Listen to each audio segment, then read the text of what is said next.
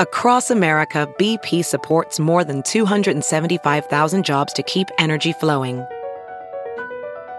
Jobs like updating turbines at one of our Indiana wind farms and producing more oil and gas with fewer operational emissions in the Gulf of Mexico. It's and, not or. See what doing both means for energy nationwide at bp.com/investing in America. State Senator Darren Bailey attacking him right out of the gate, calling him a, quote, career Democrat. Irvin did pull a Democratic ballot in 4 of the last 5 elections, raising questions about his political allegiances. Gary Rabine also sarcastically welcoming... I'm so sorry. I was following the latest in the gubernatorial election. My goodness. Republicans. They're mad. I don't blame them. Since Kenny G didn't even say he was endorsing Richard Irvin. You know what I'm saying? He didn't come out and say it. Somehow or other, he just like emits the vibrations that he's endorsing Richard Irvin. And everybody's running. The Bright One put like Irvin's picture in their paper when they were covering Pritzker's speech, you know, his budget speech. So it's like, oh. Irvin's response was this. Wait, what about big boy Darren Bailey? What about his response? What about Gary Rabine? Huh? I spent all these months learning how to say Rabine's name correctly. Merciless criticism from one Eric Zorn. Good God, I had to put up with a lot from him. Remember, Dave? Oh, what is that? That was my phone. And now they don't even quote him. See, Eric Zorn, I spent all that time learning how to pronounce the man's name. And now just like that. It's not relevant. All that matters is Richard Irvin. Go. Isn't that funny, though? Kenny G hasn't said he's endorsing Richard Irvin. Meanwhile, Irvin's giving a press conference. Sir, why is there $10,000 hanging out of your pocket? Can I have some? Then a big fancy commercial comes out. I know, man. Irvin's lighting up cigars with, $100 bills. Like, whoa, I've never seen a politician do that before. Well, you've never seen a politician who's gotten the blessing from the kingmaker, Kenny G. Illinois is a state with a grand history of profound impact on our nation and our world. Good luck running against that guy. Yeah, right. I don't know. Let me just do the basics for you. J.B. Pritzker, $3.5 billion. Kenny G, $22.5 billion. Let me do the math. I went to Evanston High School. Oh, let's see, 22, 19 billion more, D. It's a lot of commercials. JB's got to start wearing some Bob Marley shirts. Remind everybody, I legalized reefer. That is so true. You know what I mean? You know what? Damn. Wish I thought of that. Right now, they're trying to book Snoop Dogg to come and give a rap for an intro to one of his. Dennis is on a roll. I have been on a fucking jelly roll.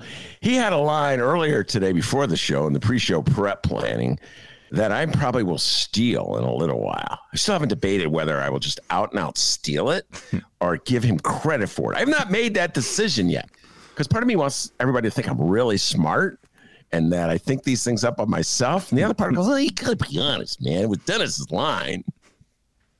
That decision will be made at the moment. Oh, all right. There you go. That's a tease, guys. Get ready for that. Yeah. Get ready for that. It was Dennis's line. I'm like, God damn, why didn't I think of that?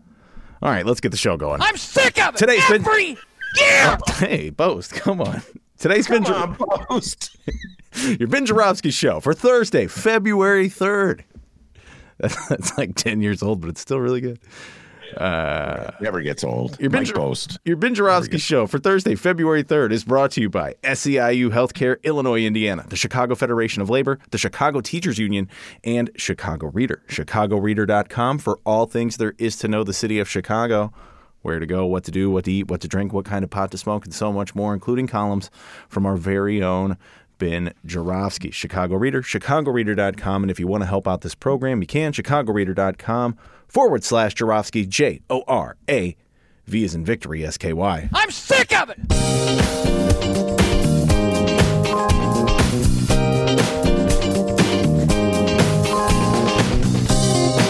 It is Thursday, February 3rd, and this is the Ben Joravsky Show.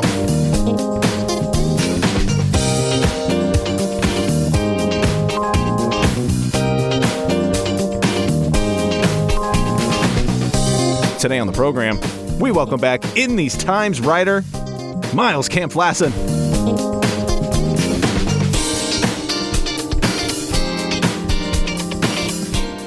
And now your host, Chicago Reader columnist Ben Joravsky. Hello, everybody. Ben Joravsky here. We're calling this What Does Wonky Mean Thursday? And here's why. So yesterday, I forget what time it was, D. I think it was like 6 in the afternoon. A little shout out to Michael Girardi. I get a text from Michael Girardi. I'm like taking a nap, D. I'm just going to let it all hang out. I was taking a nap. I was exhausted. I had to shovel all that snow. You don't have to shovel snow because you live in an apartment. So I'm shoveling snow. I'm walking through snow and it's all wet. And someone's telling me, "Oh, Ben, this is not lake effect snow. It's lighter snow." Yeah, whoever told me that was not shoveling it, okay? This was like a heavy show. Like, thanks, do you have a shovel? Can you help? Okay, then get lost. It's lake effect snow. You live next to Trent Ford. That's cool. I know, man. It's sort of like people in Arizona go, "Well, it's hot here, but it's dry heat." Well, no, I don't even know what that means. Anyway, I was not smart science. So anyway, I was taking a nap, exhausted from having shoveled all that snow and having walked through the snow to go to the dentist. And thank you, everybody. Yes, everything was fine with my dental appointment. Shout out to that dentist for staying open. Yeah, in the snow. Dude's nuts. The dentist was open for business. And so I'm lying there half asleep, and in comes a text from Michael Girardi, the Neil Young of Chicago, who promises to be at work on a song, D, that he's going to come back to the show to unveil. So he's working at it, he tells me. And it's a connection, a link to the Sun-Times story saying that Jesse Sharkey is stepping down as president of the Chicago Teachers Union. I'm like, well, as always, I am the last to know, okay? I know I'm supposed to have my finger on the pulse of everything, but I'm always the last to know. Girardi knew it before I did, D, okay? So, by the way, with Neil Young, with Neil Young leaving Spotify should make a deal with the Neil Young of Chicago and put Michael Girardi on there. Write that down. Anyway, so Jesse Sharkey is stepping down as president of the Chicago Teachers Union. I want to first of all say congratulations. Jesse says he wants to go back to the classroom and that this is an exhausting job being the president of the Chicago Teachers Union. It's a very draining job, and it's just time to move on and go back to his roots as a classroom teacher. And I met him way back when, and it was a long time ago, D. He was a teacher at Senn High School, and I was doing a story about when they stuck the Rickover. Oh, my goodness. You guys don't even want to know this. They stuck one school, the Admiral Rickover School, into Senn High School against the objections of absolutely everybody in Senn. Typical Chicago public school top-down ultimatum. This is long before Rahm, ladies and gentlemen, long before Lori Lightfoot. This is the way the Chicago public schools have always operated. So anyway, I got to know him, and he is a very dedicated guy. And so congratulations, Jesse, and hope for the best for you and everything and all that good stuff. And also, he's a good sport because we've been teasing him for a long time with that clip that we play all the time of him trying to get his press conference in over the horns of the trucks. You will never be forgotten on the Ben Joravsky Show, sir. Right now, you'll always be on this show. He's got a good sense of humor, though. He once texted me and go, "That's pretty funny." So a lot of love for Jesse Sharkey. Good. And I know you're going to enjoy things back in the classroom. All right. So, but this is the thing, D. So I'm reading the Bright Ones coverage of it. And they go, this is in the headline. Sharkey to step aside. And then it says, wonky union president, who along with predecessor Karen Lewis led education justice movement, says he won't run for re-election, plans to return to classroom. And I know, folks, sometimes I get distracted. I realize that. Sometimes I'm going down one path and I end up going down another path. I take tangents. I understand that. Having said all that, I was like, what do they mean by wonky? Like, what does wonky mean? Wonky is a word that I've heard. I've literally heard it. And I don't know if I use it. I have a general sense of what it means, but I would never put it in a headline about somebody without knowing exactly what it means. You get what I'm saying? So clearly whoever wrote this headline, and it's in the story too. So Nader Issa and Franz Spielman had some kind of sense of what wonky meant. So I looked it up, D. Yeah. There you go. I looked it up in the dictionary. Oh, okay. We're almost there. The internet, but I mean, we're almost there, podcast host in 2022. So, like, it means uneven. I didn't know that. I'm like, whoa. It's real means uneven, you know? Well, I did go to the internet. There are 3 definitions, if you will. What do they say? All right. Look at you on the internet, man. Oh, God dang, he's good. Go ahead. What did you find? 3 definitions. The first one, it says crooked, off center, askew. Yeah. The other one is unsteady, shaky. And the other, not functioning correctly. Yeah. Or faulty. Yeah. I'm like, damn. You guys are really hating on Jesse Sharkey. And none of those meant awesome. Yeah, right. None of those were positive. I'm like, what did Jesse Sharkey ever do to you, bright one, that you're calling him? What? Read them again, D. This is what they're calling him. All 3. Okay, here we go. Once again, crooked, off center, askew, unsteady, shaky, not functioning correctly, faulty. I don't know what he ever did to you guys. And I just want to say something. I love the Chicago Sun-Times. I've been subscribing to the Chicago Sun-Times forever. And one of the highlights of my adult life was that year or so that we spent in our beloved little studio at the Bright One. So let me just say that. But I just want to remind the Bright One, the labor unions bailed you guys out. Before you cut your deal with BEZ, it was the labor unions that bailed you out. I'm just saying that. So show a little love for the labor unions every now in this town. Come on, Sun-Times. So I'm like, what do they mean by wonky? I've been really thinking about this, D. I've been asking other people, calling people up, just friends of mine. And people go, well, that means wonky is like nerd. So they're saying he's a nerd. And I'm like, I've basically got the following definitions. So wonky, the best thing you could say, he's smart. But smart in kind of a bookish way. You know what I'm saying, D? It's like he spends all his time reading books, so he's not practical. So I don't think anybody in the city of Chicago wants to be called wonky. In fact, I'm going to tell it to you straight, Chicagoans. You don't want to be known as smart, as in book smart. No one in the city of Chicago in a public position wants to be known as book smart. If you're going to be smart, you got to be smart like Ed Burke, cunning smart. One step ahead of everyone until the feds catch up with you, smart. That's the only smart you respect in the city of Chicago. Cunning, crafty, cagey, that kind of smart. If anybody's like learned smart, like takes a long view of something. Oh, he's wonky. He's a nerd. Oh, God, he's boring. I noticed, D, I've spent my lifetime trying to explain to Chicagoans how municipal financing works. And this is their response. Yeah. You try to tell something Chicagoans about how their tax dollars are being spent. Oh, that's so boring. Yeah, you mean this teacher guy's kind of nerdy. If he was like running GQ or something, then there'd be an issue, right?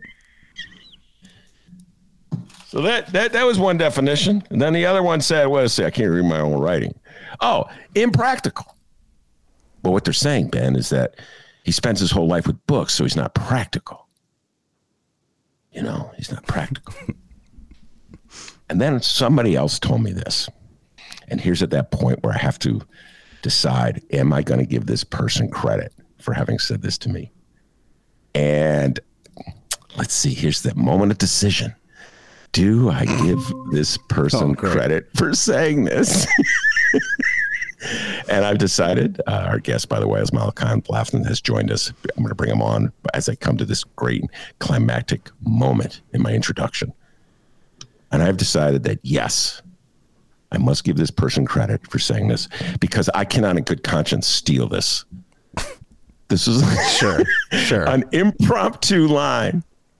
And a certain person whose first name begins with a D, whose nickname is Dr. D, and who, as Miles will tell you, back home in Alton, they call him D Marvelous. He said to me, well, Ben, wonky sounds a lot like honky. Oh, gosh. And I'm like, oh, my God. This was the Sun-Times way of saying that he's the white guy. Okay. No, it's not. Just joking. Man, they got such a low estimation of you Chicagoans. They know. Most Chicagoans know this about the teachers union. There's a black lady and a white guy. They're not quite sure who's who at any given time because Chicagoans are busy, man. Dennis, Chicagoans are very busy. They don't have time to study things. So they know there's a white guy and a black woman. So when they call him wonky, they're like, oh, white guy. That's who it is. To distinguish from Stacey Davis Gates, a good friend of the Ben Joravsky Show. So that's a possibility. When they call him wonky, none of this is good, by the way, Jesse. I hate to say it. But they mean the white guy as opposed to the black lady. Come on, man. We got to have some more love for I think I'll be the last guy on the city of Chicago giving love to unions. But I'll go down with it because I know when I got fired, the unions came to my defense. So maybe that's why I'm so loyal to unions. Plus my mother would come back to earth and smack me in the head.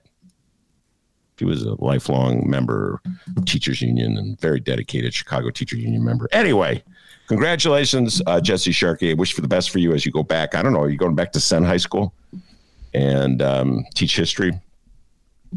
And onward we go. All right, Miles Kampf Lassin is with me, the pride and joy of Whitney Young High School and editor, writer for In These Times. Miles, welcome back. Thank you. Thank you for having me, Ben. So I've been spending quite a bit of time talking about the Sun-Times headline in which they call Jesse Sharkey wonky. I'm throwing this as a curveball to you. I've been really thinking about this all day, thinking about Jesse's legacy, the Chicago Teachers Union, how they relate to politics in the city of Chicago, all these important issues, how they relate to union politics throughout the country, what they have symbolized, what they come to mean. But I'm just curious, and before we get into all that, all the meaty, really important, substantive stuff, in your mind, when somebody is called wonky, which is the headline, Miles, the headline, they call him the wonky president. What do they mean by wonky, in your humble opinion? To me, that term just evokes technocratic elite, something that's more academic and out of touch with the mainstream. And in that way, it's often meant as either a disparaging term, to reflect somebody who is out of touch, or it's a term that's embraced by certain parts of, the media ecosystem who want to present themselves as experts. That said, I mean, to use that term to refer to somebody who's the head of a union made up of working class teachers is not to take anything away from Jesse's intelligence and expertise, but wonky, I think, is a lacking term to encapsulate what Jesse Sharkey has brought to the Chicago Teachers Union. Well, let's get into that. First of all, I agree with you. That was a good definition. And they're sending a message out about Jesse Sharkey that's very mainstream Chicago. But get into it. What do you think? Why don't you go a little into more detail? What do you think Jesse Sharkey's contribution is to unions, politics, education, and so forth? Well, just look at where the Chicago Teachers Union is now compared to where it was when CORE, the caucus that he helped to start up alongside Karen Lewis, came to power. I mean, if you read his farewell note, you'll see a bunch of really incredible achievements that they've been able to make. It might not seem like that because, this is still a dire moment for public education nationally and certainly in the city. I mean, there's a mayor who's shown herself to be pretty combative with the teachers union, even when they're fighting for basic safety protections in the classroom. But there's a moratorium on school closings. I mean, you remember, Ben, that was a huge fight, that many said the CTU initially lost when the city decided to close down about 50 public schools. And, that had been in a long line that had gone on under Daley, under Rahm. Renaissance 2010 was this whole program to basically remake public education in the city by bringing in charter schools to effectively replace public schools. Now there's a moratorium on school closings. We just passed, the Illinois legislature just passed a bill restoring bargaining rights for teachers. So, it used to be they could only bargain over economic matters, which was a huge issue when the union was trying to fight for better resources in the classroom beyond just pay, and it was used as a cudgel by opponents of the teachers union to say teachers are just greedy, they're just looking out for themselves. Well, now with this new legislation, that's changed. But really, I think the big legacy that isn't talked about in that letter, or hasn't really been covered much in any of the news reports I've read, is the organizing of charter schools in the city. I think that's really transformational in a way that Chicago is leading the way in terms of labor organizing in education. I mean, this was a huge, you remember Michelle Rhee and Eva Moskowitz and these reformers and how they were all celebrated, waiting for Superman, this whole, we're going to, change public education by privatizing it, by handing it off to the market, basically by eviscerating unions and organized labor, and instead replacing it with a profit motive and saying that that'll sort out everything. And that was used as a way to divide parents and teachers against one another and, create this divide between private and public schools. Well, now through the CTU's landmark efforts of organizing these charter schools and charter networks, that divide has collapsed essentially, because now they're on the same side, the teachers at the charters and in the public schools. And in fact, they've gone on strike together here in Chicago under Jesse Sharkey's leadership of the CTU. So, I mean, that's pretty incredible. It might seem like small beans, but that's really, how you change a dynamic. And you're starting to see efforts to do that in many other major cities as well. And I think that, when the history books are written, that will really go down as one of the great achievements of the CTU under Jesse's leadership. But also, I mean, it's just bringing a militant labor union back to the fore. I mean, it's not like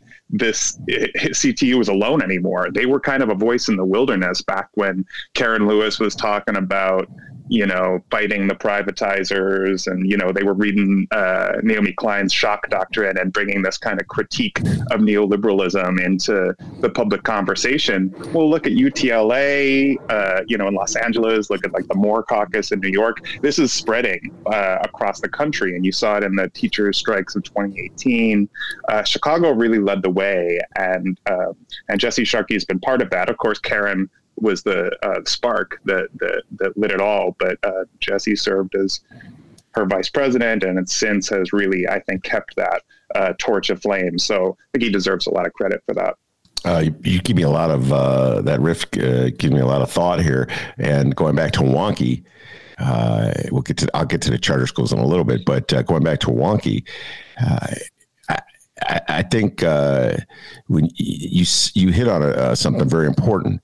And I got to give the bright one. The headline was really bizarre, but in their story, they talked about it. So I got to give them credit for that.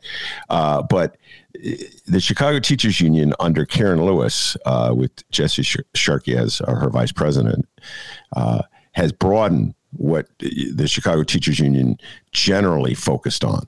Generally, the Chicago Teachers Union would focus on bread and butter issues, salary, pensions, and like money.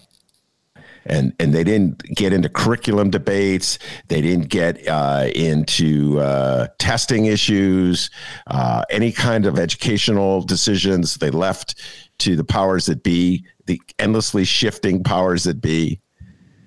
And they were contemptuous for a long time people who are teachers who articulated the need for teacher empowerment, for teachers to have a say in curriculum. And I remember there was a woman named Deborah Lynch, just long before your time. Actually, you may have been at Whitney Young when she was the president of the union, now that I think about it. And she would talk about teachers designing curriculum and teachers having a say in what is actually taught in the classroom. And her opponents in the union mocked her. And they called her professor. And they said, you got to go back to the education, be a education professor. We're in the real world, and the real world is money. And so I think, now the current head of the leading faction of the teachers union is being challenged by Members First. And this is like the age old fight, Miles. This is like, I'm like, oh my God, I've gone back in time in a time capsule and it's 1990s. And it's like criticizing Deborah Lynch. You know what I'm saying? They're like saying, stick to teachers' issues that affect our members. Don't talk about larger issues outside the classroom. Don't talk about crime. Just deal with the issues right in front of you. Bread and butter pocketbook issues. And that's like an old-fashioned Chicago teachers union attitude. It'd be a very interesting election if the core, Stacey Davis Gates and her allies are defeated. Then the teachers will have said, we want to go back to the old days of, money in your pocket issues. So I think I also think that's what they're getting at when they put wonky in there, if you follow what I'm saying, Miles. But I also think this is a defining moment. Not just for the Chicago Teachers Union, but this election will send a message, I think, across the country in terms of where teachers unions should be heading in the future. Your thoughts? The other great legacy, I think, of CTU and its current formation with the core caucus leading the way is turning the union into a political vehicle, to represent working class politics in the city. And that's something that you can just see looking at the makeup of city council. If you remember back in 2012, before the historic strike, I remember at the Auditorium Theater, there were 4 aldermen sitting with the teachers then. Now it's, the aldermen there's basically a majority of aldermen that are CTU aligned in some way. Out of 50 on the council, and there's Democratic Socialist Caucus in the city council, all of which were aligned with the CTU, and that's people might disparage that and say, oh, you shouldn't get involved in politics, but look how that's changed the dynamic. There's actually people, there's a political base with representation in city government who are fighting to protect public education. And I think that is part of what has helped to turn the tide. And that's part of what has, made CORE a more sustainable operation as a political leadership in the union, because there's across the city, there's elected representatives who believe that, as the CTU has said, we need to get the schools that Chicago children deserve, and they built this whole research arm to put out reports and focus on social policy and give a more holistic set of recommendations beyond the economic stuff you just mentioned, about teacher pay and pensions, to deal with things like crime and jobs, employment, and just, social programs in the city, how there's much more to building an effective public education system in a major metropolitan city than paying teachers. It has to do with creating an environment in which students are able to learn, and want to stay in the city, and feel comfortable and safe. So, I think that has been shown in all the elections since CORE came to power to be an effective message. You're right. I think this will be a defining election, most likely with Stacey Davis Gates as the head, although we'll see of what happens. But so far, I think they've proven themselves pretty successful at expanding the idea of what the union should be, not just in terms of getting people to run for mayor. That's what people, I think, associate the CTU with, as having, backed Chuy Garcia, as, having backed Tony Preckwinkle and then potentially challenging Lori Lightfoot. It's not just on the mayoral level. I think that builds, some set of like a political infrastructure, but it's really the more local city council level where the CTU has been incredibly effective. And I think that's another model for the country where you've seen other unions take up that mantle of fighting these political fights as a way to secure victories outside of just the contract bargaining, which is, what you traditionally have seen as the areas where unions have impact. And by the way, you mentioned, this is a tangent before I won't forget the charter school thing. I'll come back to it, but 4 aldermen who took the stage in the auditorium theater for that momentous, rousing rally where Karen Lewis addressed the throngs and she led the teachers in a march throughout the loop. I remember Sposato, Nick Sposato was there, who you once sat on this show with. I remember Bob Fioretti, former alderman of the 2nd Ward, was there. And I remember Scotty Wagasback, alderman of the 32nd Ward, was there. Who was the 4th? Do you remember? Those were the well, I didn't remember Sposato. I remembered Fioretti and Wagasback, but I'm not sure exactly who the 4th was. But I do remember there were 4 there. But we'll find it. Say what you will about Nick Sposato, and Nick was very pro teachers back in 2012. I give him a lot of love for that.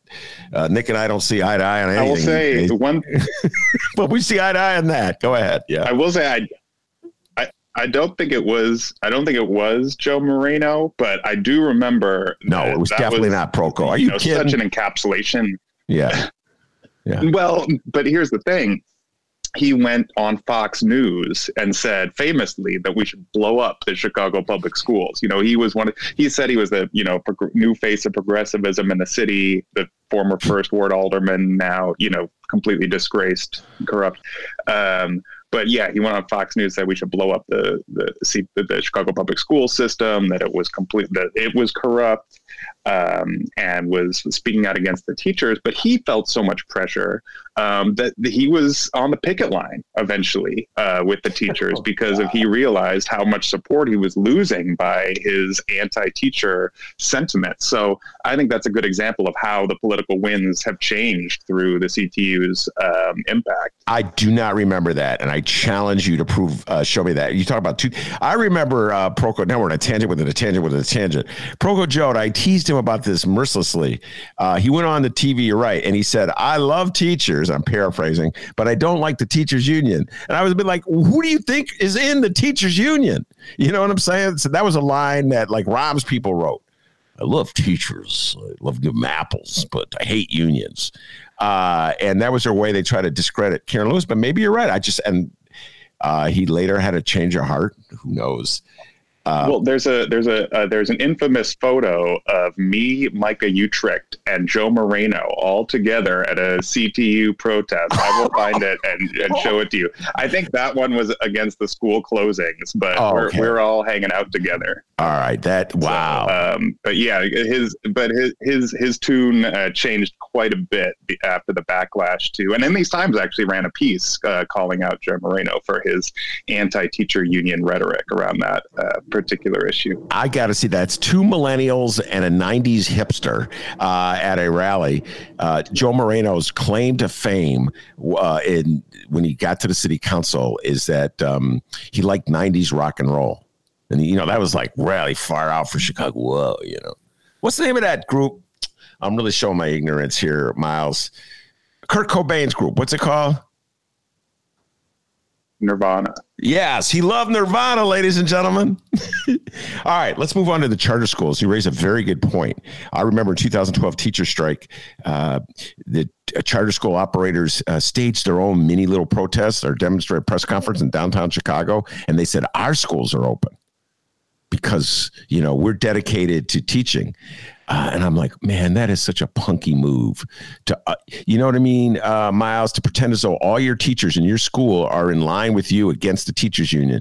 That was just your way of saying we control our teachers. We don't listen to our teachers. They stand in line. I really thought it was a contemptuous move that showed a lot of disdain for their teaching force. This is back in 2012. And you're absolutely correct. I'm going to give, if it was Jesse Sharkey's decision, let's give him credit anyway, to go out and organize those charter schools totally changes things politically. You know, charter schools aren't as valuable to politicians like Kenny G and Bruce Rauner if they're organizing a union. Do you follow what I'm saying? Charter schools, like Rauner kicked money into the Nobles charter school. They named it after him. Can you imagine being a kid has to wear a T-shirt that says Rauner? God damn, that's rough. But politically speaking, charters, once they're organized, they shift. Do you follow what I'm saying? In terms of the national discourse on where we should go with education, and they move away from the neoliberal waiting for Superman model where the teachers are powerless, and they move into a model where teachers have a say in how the schools are run. It's a big shift. Yeah, and I think that's what you're seeing now in terms of those teachers are bargaining their contracts, and in some cases they're winning bigger concessions for management than even CPS has. And since they're covered by the same union, then CTU can turn to CPS and say, hey, you know, these charters have, you know, these benefits in their contract. This is what we demand in ours. And so, you know, it becomes more opportunities for especially now with the bargaining rights expanded. We'll see the next time, you know, contract comes up for negotiation, it's going to be a hard fought fight because now the union legally has way more CTU does that they can bargain over, and they're going to want, you know, a lot of the benefits that these charters have that they don't have. That said, I mean, CPS has all kinds of benefits that a lot of the charters, you know, didn't have, especially for, you know, pay for starting teachers, all kinds of things. So, you know, I think it helps to raise the base level for all teachers across the board, and can really affect other types of classroom supports. And that's just like the way forward, I think, in terms of building a stronger union movement, because we know, you know, unions are getting attacked across the board. There's way more interest in unions than ever. But teachers are now being attacked. I mean, that's what's really been one of the most troubling things of this past year, is how we've seen so much sentiment turn against teachers, both with this COVID safety question, you know, people saying, screw the teachers, go back to the classroom.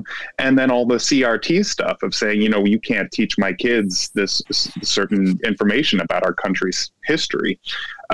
Well, that's one area where CTU has really led the way, because they've won. I mean, plenty of teachers will say that the current agreement doesn't go far enough in terms of teacher safety, but it's certainly way farther than Mayor Lightfoot or CPS were willing to go initially, you know, or would have gone without there being a fight over it. I mean, there shouldn't have even had to have been a negotiation over, you know, safety in the classroom. That seems like a basic given during a global pandemic. But there did have to be these really high stakes negotiations, and the teachers did win pretty historic victories in terms of teacher safety. And then when it comes to teaching in the classroom, I mean, this isn't directly CTU, but look at, you know, after the John Burge torture case, there was a part of the settlement is that is being taught in CPS classrooms, this history of police abuse by the Chicago Police Department. And it's part of this broader current of white supremacy in American history. And, you know, that's the same thing that certain parents, certainly, you know, right-wing Republicans, are fighting to keep out of the classroom. Well, racial justice has been an issue that the CTU has long foregrounded in all of its fights, you know, and put forward. And I think that has set them apart, is not running away from that fight and saying, no, we need to put forward racial justice as part of in our curriculum if we're really going to deal with the dark history of racism, both in the country and in the city. So, I mean, that's one. I've been really troubled by a lot of the anti-teacher stuff we've seen nationally, but here in Chicago, I think that's one place where the union has done a good job of pushing back against that narrative. Well, I got to say that I too share your discomfort at some of the rhetoric that emerged since the latest outbreak, and how it was so anti-teacher. And we talked about it so much in the show about how Mayor Lori Lightfoot was drinking that centrist Kool-Aid, that Virginia gubernatorial Republican wins Kool-Aid that the centrists have been sipping, and the issue, I guess, if it boils down to, Miles, the code word that they put out for it, the Republicans, and they're going to use it against Pritzker, by the way, ladies and gentlemen, get ready for it. We'll get into Richard Irvin in a little bit. Parents' rights. And so parents' rights is like the overriding headline that sends out a message. And the message has been, since the Virginia gubernatorial election, Miles, we're not going to teach controversial subjects, touchy subjects that deal with race in our country. We're not going to teach that in social studies. So good luck discussing the Civil War. And we're not closing the schools. And eventually, I think, like, there's a lawsuit right now. I don't know if we haven't really talked about it a lot on the show. There's a lawsuit in Illinois that's attempting to strip the state of the power to mandate masks in public schools. So, and that's being defined in terms of parental rights. You follow me? Like, well, the right parents have a say. You can't dictate to parents how their kids are taught, which is such a curious assertion of liberty. The assertions of liberty by the right always baffle me. They're very selective about who gets liberty. And so what's your sense of, like, when you hear the phrase parental rights and you know the code word that they're shifting, that they're sending out, what's your sense of where the larger public is? Are they paying attention to this? Are they picking up on it? Do you think it's a potent weapon, or do you think centrist Democrats are panicking and moving right out of fear of losing in November? I would definitely go with that second description of the state of affairs. I think that, if there's one thing that centrist Democrats are known for, it's running scared, when there's any type of a political battle in front of them. It's a clever move by the right to pose parents against teachers. And that's, I think, an extension of what we were talking about earlier, of what kind of the charter debate tried to do. In that case, it was saying that these unions are trying to, dictate how to teach your kids, and you want to have more choice. So you want to send your kid to the best school. You want to, pick how their education is. Basically go to the lowest common denominator in terms of, pay and support for the teachers so that you can get your kid the best education. I think that that's, extension of that is this question of parental rights. What it makes me think of is like men's rights, it's like, it just doesn't really, it's like, yeah, men should have rights, but when you say that, it's really, code word for something else. And when it comes to men's rights, it's code word for, taking away women's rights, basically. And when it comes to parental rights, that means taking away teachers' rights. It's like the kids learn best when they have good resources in the classroom, when their teachers are, not totally stressed, when they have lower class sizes, when teachers are, well-resourced themselves, when they're better paid. I mean, all studies show that. So there's not an inherent conflict between schools being safe places for kids to learn and parents having, a better time. That said, this pandemic is, it's like created so much stress on the population as a whole, and parents especially. And the recent work action by the CTU was a good indicator of that, because the negotiations went late into the night and parents didn't know if their kids were going to be in school the next day or not, if they had to find, childcare. That's a terrible situation for parents to be in, and anybody would feel for them. And in that way, you can understand that. But it's a global pandemic. I mean, it's not like the teachers caused that. So, who are you really going to blame? Is it the people in charge that should be, providing some sense of leadership, i.e. in that situation, the school system? Or is it the teachers themselves, who just want to be safe and keep their families safe? Now, my hope is, of course, is that the, pandemic is waning and that some of these arguments will not be as current, in upcoming election cycles. If there's, if the schools are able to open back up completely and COVID mitigation is, taken care of. Now it looks like by the end of this month, there will likely be vaccines available for kids 6 months through 5 years old. I think that'll help to change a lot of this dynamic and get us out of this horrible situation. But in the meantime, you're right, it's being used as a political wedge in order to attack teachers and therefore Democrats, and Democrats, I don't think should be the party of like closing things down. That's kind of the worst outcome, right? Is that the Democrats fight for these protections and then Republicans win by fighting against them. And then they open everything back up as the pandemic is waning and they say, hey, we, protected all your freedoms. So, I mean, it's a scary thing to like set yourself up for, but that doesn't mean you shouldn't fight for safety while there's still a, raging pandemic going on. So yeah, it's really a difficult situation. It is. And by the way, you hit it on the head. That's the game that's going to be played. You're absolutely correct. As COVID wanes, things open up. If the Republicans take over, they really open up. They go, yeah, we did it, man. That's how it goes. Politics in America. That's the game that's played. All right, let's shift gears a little bit. I briefly talked to you about this yesterday. I'd love to get your thoughts on this. This is one of my favorite topics these days. Joe Rogan, Spotify, and Neil Young.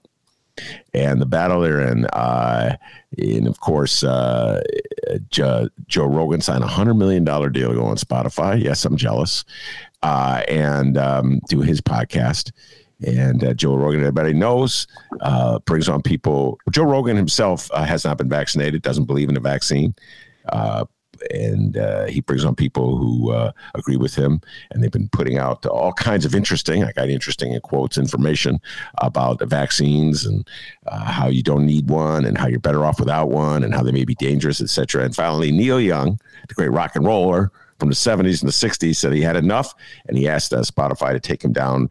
You either choose me or Rogan. And they chose Rogan. They just gave him $100 million, Neil. They're not going to choose you. I know you got a lot of thoughts on this, Miles, and what this says about where we're at in political discourse, free speech, the whole notion, and I have this in quotes, of cancel culture and how it's used as a political weapon. So take it away and give us your thoughts. In many ways, for one thing, I think you're next, Ben. That 100 milli is coming your way from Spotify. You're next up. Oh, God bless you, man. My strong belief. I will definitely cut you in for $1 million if that happens. All right, you've been such a good friend of this show.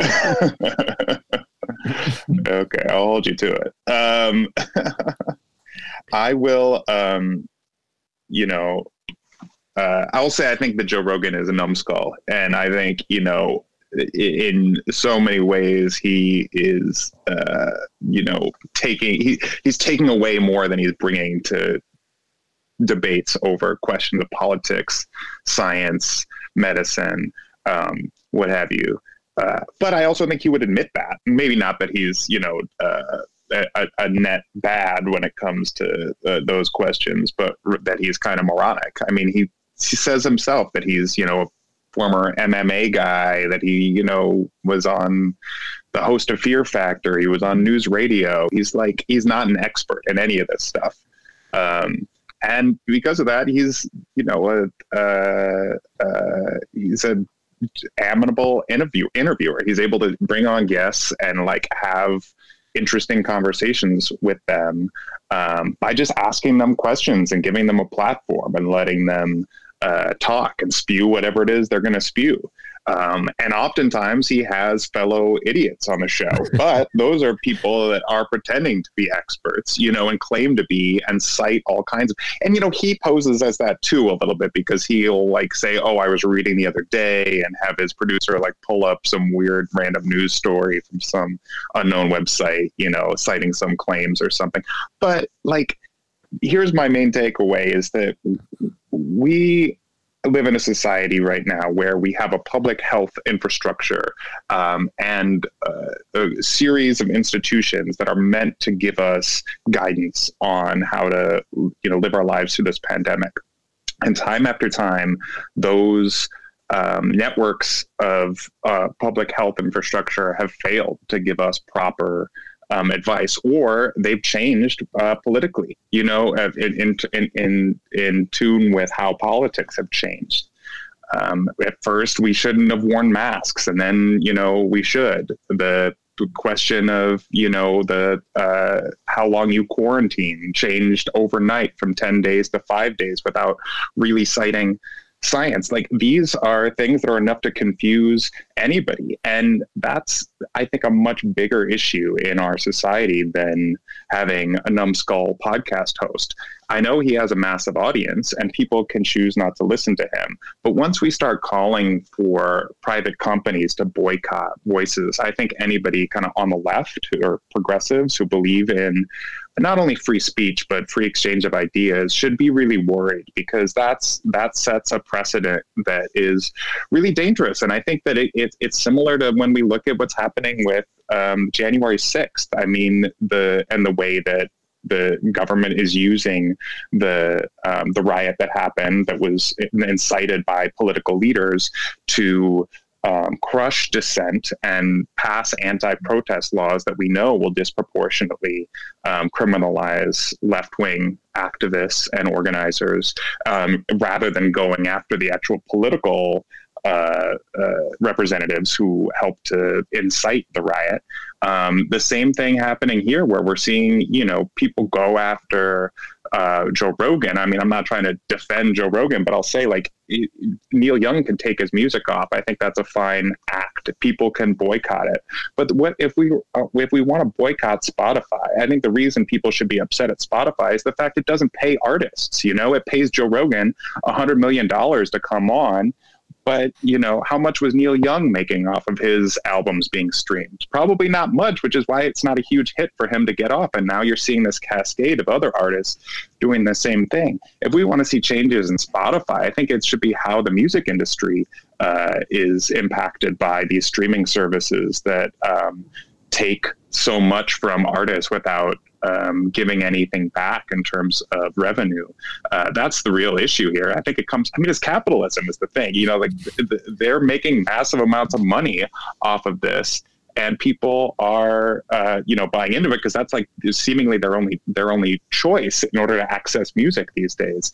Hopefully that dynamic will change as a result of this. So I don't think it's all bad that people are, taking concerted action against Spotify right now. But I think the particular focus just on Joe Rogan and calling for him to be canceled or something is not necessarily going to help to improve public health in this country. Like, I don't think that if you take Joe Rogan off the air, that will end vaccine disinformation, that it will stop some like majority of Republicans who don't trust the vaccine or the government's advice. That's not going to change because of Joe Rogan. There's a whole constellation of right-wing voices, and some on the left too, not like, I wouldn't call them actually the left, but people would say that they're, progressive anti-vaxxers. Like, that stuff is out there, and it's going to take a lot more than taking one podcast host off the air to deal with it. Yeah, absolutely. That was a great riff. I'm glad you went on it. And I will say this about Rogan. Here's my shameless attempt to get him to invite me as a guest on his show. He had Bernie on. And I don't know if you saw that one. He gave Bernie an opportunity to do his Bernie thing. And Bernie took it. Bernie Sanders, that is. And this was about 2019, I want to say, Miles. I've lost track of time with the pandemic, but it was definitely before the Democratic voters had settled on Joe Biden as their nominee. So it was a moment where being on the Joe Rogan show really helped Bernie Sanders. And Bernie Sanders was proud of that. You know what I'm saying? He tweeted it out, and immediately there was a backlash. This is politics in America today. So on one hand, there were a lot of, what do you call them? Lefties, liberals, progressives, outraged that Bernie Sanders would go on the Joe Rogan show. And so they blasted Bernie Sanders for going on the Joe Rogan show. And then some of Joe Rogan's fans, I guess, got mad at him for giving a platform to a lefty like Bernie Sanders. So Joe Rogan backed off. I don't know if you saw this. He goes, "Hey, I didn't endorse him. I just had him as a guest on my show. I may vote for Donald Trump." And then he does what he always does when he gets in trouble. He goes, "I'm just a fucking idiot. What do I know? Don't listen to me." And then you pointed out that Jon Stewart did the same thing. So without the fucking idiot part. But so, I mean, it's like, I do believe the left should engage with Joe Rogan. I personally believe, I think that Bernie took his message to people who may not have heard it before. The problem is that Joe Rogan doesn't really care about Bernie's central message. So he's not going to have Bernie Sanders types on his show all the time. You know what I'm saying? What really gets Joe Rogan going is not economic inequality and the need to have a stronger safety net, which is the core of Bernie Sanders' message, in my humble opinion. So it's kind of problematic. Do you follow what I'm saying? When you're looking for Joe Rogan to be an ally. I think exactly. I think Joe Rogan is not. He's never going to be that. He's provides platforms for people to say what they're going to say already, and so Jordan Peterson goes on and says some idiotic nonsense about race science, and Rogan kind of, agrees with him, or at least amps them up around it.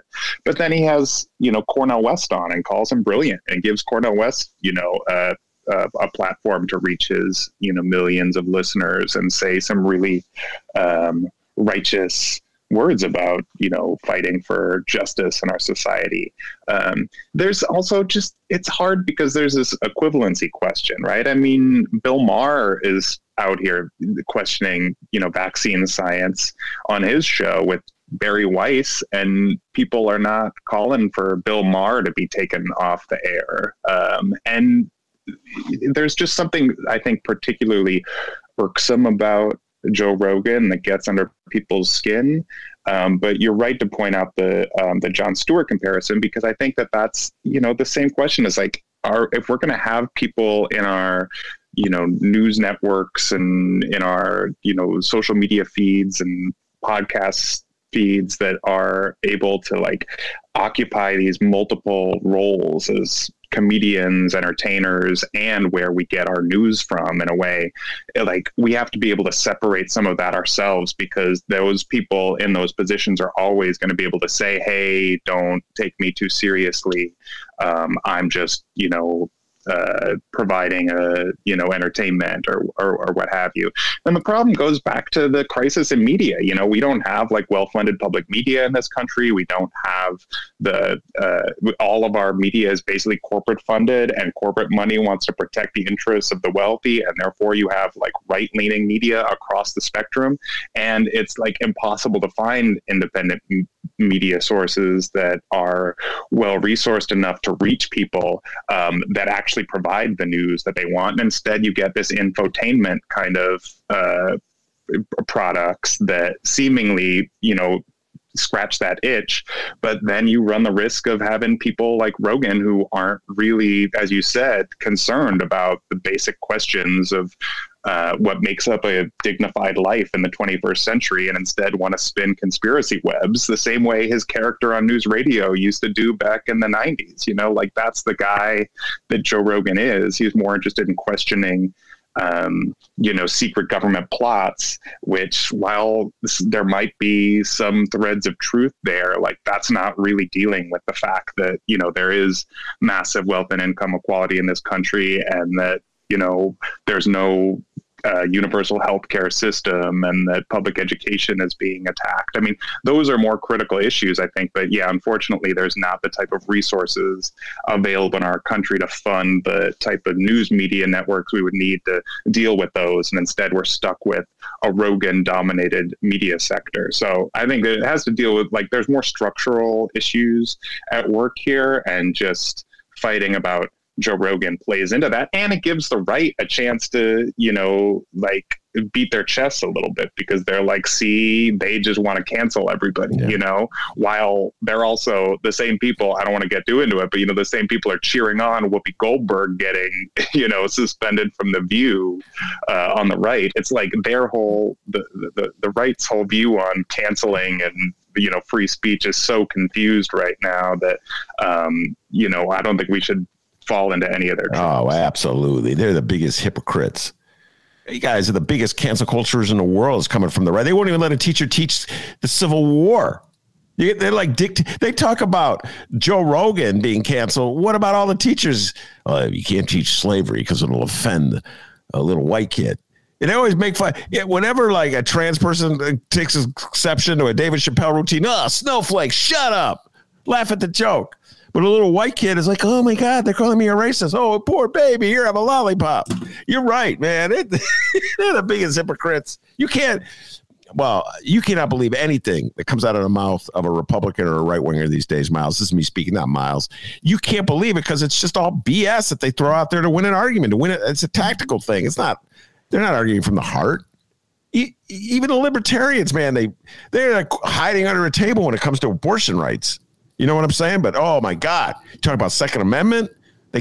That's where they really feel they really feel it on that one. So I'm with you 100%, the inconsistency. All right, we're going to close with this one. I'm going to really put you in the hot seat. I didn't tell you I was going to do this to you. We had this conversation yesterday. It was a great debate, in my humble opinion. Monroe Anderson, myself, and Sergio Mims. And I just read this article about a guy in the New Yorker, about a guy that I've always respected.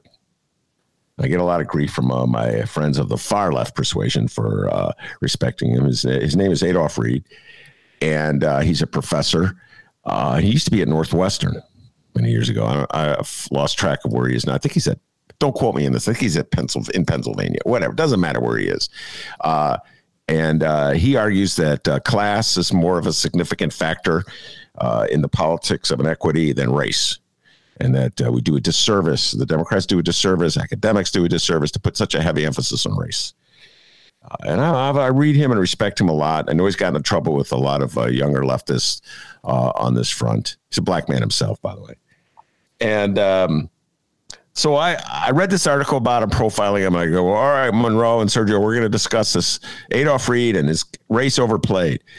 And then just as well we're about ready to do it, Miles, word breaks about Brian Flores' lawsuit against the NFL.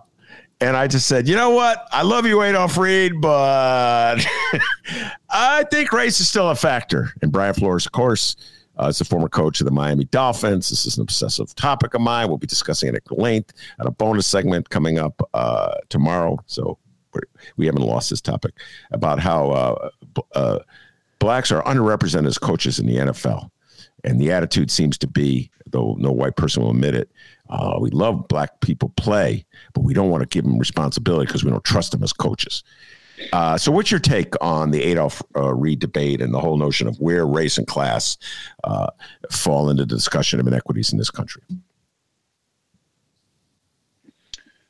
I think it's often the question of race versus class is a running current in our national debate, certainly on the left when it comes to questions of inequities.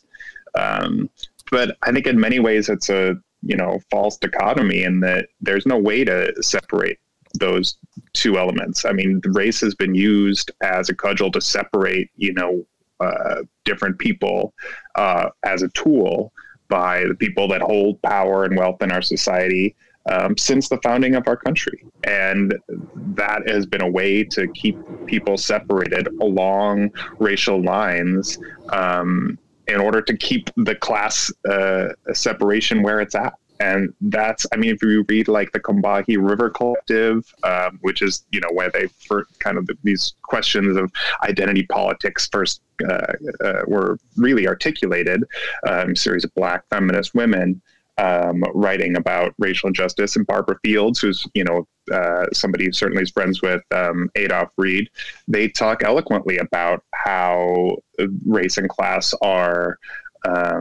intertwined, but too often in our national politics, we focus, I think, on questions of racial disparities without talking about the economic arrangements at play. And I think that's because when you start to talk about those, that starts to threaten the power balance we have in our society. And that's not, people don't want to touch that. They'd rather focus on things around, Robin DiAngelo and Ibram X. Kendi and these, thinkers who talk about solutions to racism through people just changing their behavior rather than us actually changing economic arrangements in our country. And, look at what people were demanding. Look at the Reconstruction. I mean, that was probably the moment when there was most power given to, or at least, power won by people of color in this country from being completely relegated to the margins of our society. And it had to do with not just political power, but economic power, that was gained by people of color in this country. And it was fought aggressively, not just by white people on the whole, but specifically, and at least most aggressively by wealthy landowners and those who saw their property rights being threatened, who saw that their ability to affect the political process to protect their rights to, whether it was energy sources or, factories or what have you.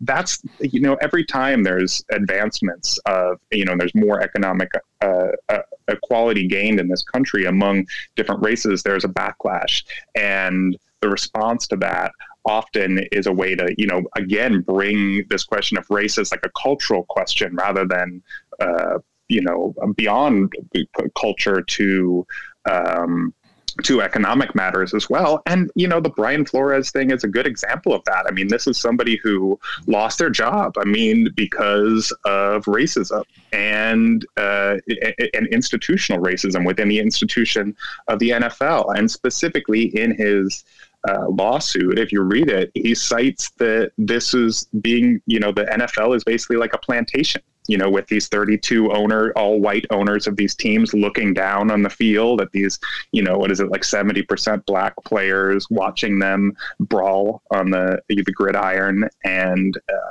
they're all extracting massive amounts of profit out of them while protecting their own station in life as these incredibly wealthy owners.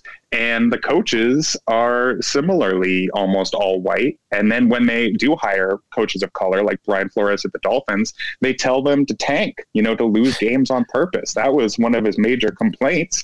And then they use them to tank so that they can fire them and then hire white coaches as the replacement. In his case, he did the opposite. He won, and Miami Dolphins had a good season the past couple years, which was against the commands of the ownership. And they fired him because of that, because they didn't get a good enough draft pick because the team was winning. I mean, that just speaks, I think, again, to the fact that these questions, and then so he faces not only, racism from the culture of the NFL, which is certainly the case, but the same way, Colin Kaepernick lost his job and lost that source of income. He then, Brian Flores did too. And so there is an economic component to it as well. So I just think you cannot separate the questions of class and race.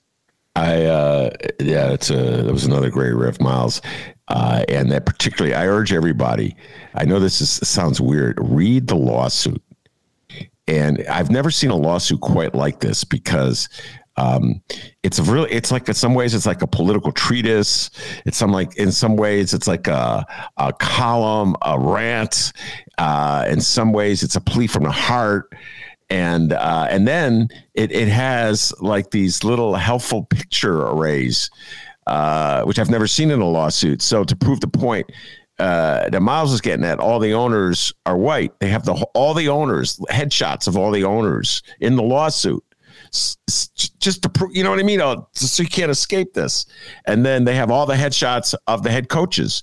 And right now there's only one black man head coach in the NFL from the Tomlin of the Pittsburgh Steelers. And so you see his picture among this array of white faces. It's a really compelling, in my humble opinion.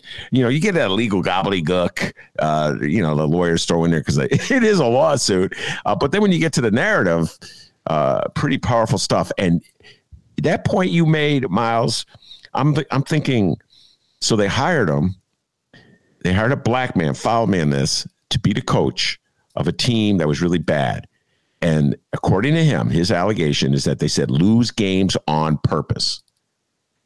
And they will give you a bonus. We'll give you more money if your team loses, so that the worst record gets the highest draft choice. We'll get a good draft choice. And then you're right, Miles. I'm thinking, if we do a study, like black coaches, is there any like trail that you could see, like a pattern here where their teams do really bad and then they get a high draft choice and then they get fired? You get what I'm saying? It's like, and then lo and behold, I don't know if you saw this, but the next day, Jackson, former coach of Cleveland Browns, came out with an allegation that they try to pay him to tank too. I'm like, I wonder if this is an insidious form of mind fuckery, if you get what I'm saying. You know what I mean, Miles? And that's why I'm so into this case, because it really is very revealing about racial relations in our country right now. And like the NFL, how they pledge allegiance to the notion that they're open-minded and they believe in tolerance. And, they learned their lesson from Black Lives Matter and the George Floyd murder. You know what I'm saying? And these games are still going on. So, all right, Miles, before we let you go. Well, I think that there's Go ahead. Well, I think that it just speaks to, one last thing is that, white supremacy is, a deep taint on our entire society. And like our politics need to confront that. And whether it's in sports, whether it's in our culture, whether it's, in our actual electoral politics realm, that's something that we need to be aware of. And any of these cases, I think, that bring up how the system is set up to disadvantage people of color, and specifically Black people, I think that's critical to shining a light on how we have a long way to go to correct our racial ills in this society. And like you can't, getting to that class race question, like you can't solve questions of class inequities without dealing with this question of deep racism that exists in both our culture and our society, and that's what this helps to bring light to. I mean, people might not care because it's football or something, but I think we need to take a hard look at this question, and I think that's the only way to build an actual like majoritarian left-wing working class led politics in this country, is to have it be not just multiracial, but have it actually confront racial injustice and in our society. And whether that's, police violence or whether that's, employment discrimination, I think that those are critical issues that need to be dealt with before we have any chance, of really changing the way things work in our country. All right, Miles, before I let you go, promote what's in these times. Always good articles, enlightening articles. And in these times, what you got to promote for us? Sure. What the article is going to go up today is on something we didn't touch on, but a really critical issue is that, we've got a Supreme Court opening with Stephen Breyer retiring, and there's a big push among some Democrats to appoint a nominee, including Jim Clyburn, who, of course, was critical in getting Representative Jim Clyburn from South Carolina, was critical in Biden winning the Democratic primary. He's really pushing a management side lawyer to be the nominee. So we have a piece coming out talking about why that would be a mistake, basically, and why this is an opportunity for Biden to choose a labor-friendly justice, something that's been missing on the Supreme Court for a long time, and really makes a strong case that for, many, many decades now, the Supreme Court has been an anti-worker institution in this country. And that this is, obviously the Supreme Court is an anti-democratic institution. I think it is in many ways, outdated and needs to be done away with, or at least radically changed. But in the meantime, a chance to choose a Supreme Court justice is an incredible opportunity for a president. And Biden is claimed to be the most pro-labor president ever. It's really, I think, his duty to appoint or at least nominate somebody who will represent workers' rights on the court. So that's a piece by Marcy Marvitt, and that will be up later today on Thursday. So people should definitely check that out. We also have a piece that's really interesting that was the cover story from our last issue. That's a conversation between 5 Black Lives Matter organizers on kind of where the movement is and where it's going forward now. It's kind of a retrospective on, a year and change after the George Floyd protests, and the calls to defund the police, where is the movement for Black Lives headed? And I think it's really revealing, especially since so much national media has taken their eyes off of these movements for racial justice. I think it's really an important read. So I think it's called What's Next for the Defund Movement. And it's a really great roundtable on the In These Times site. You can read those on inthesetimes.com. All right. Very good. Thank you very much, Miles. Miles Kampf, Lassin, editor in These Times and a writer. So I assume you edited at least one of those, if not both. And so good stuff. And always a great guest on the show. Appreciate you coming on, Miles. Miles Kampf, Lassin, the pride and joy of Whitney Young High School. And he was a radical back in the day at Whitney Young. He was a troublemaker, Miles was. I like to point that out. Anyway, thank you very much, Miles. And also want to thank the man, the myth, the legend, the pride and joy of Alton, Illinois, without whom this show would be possible. And as Miles and Jesse Sharkey will tell you, back home in Alton, they call him Dr. D, and the D stands for DeMarvelous. Give yourself a raise, take it out of petty cash. See you tomorrow, everybody.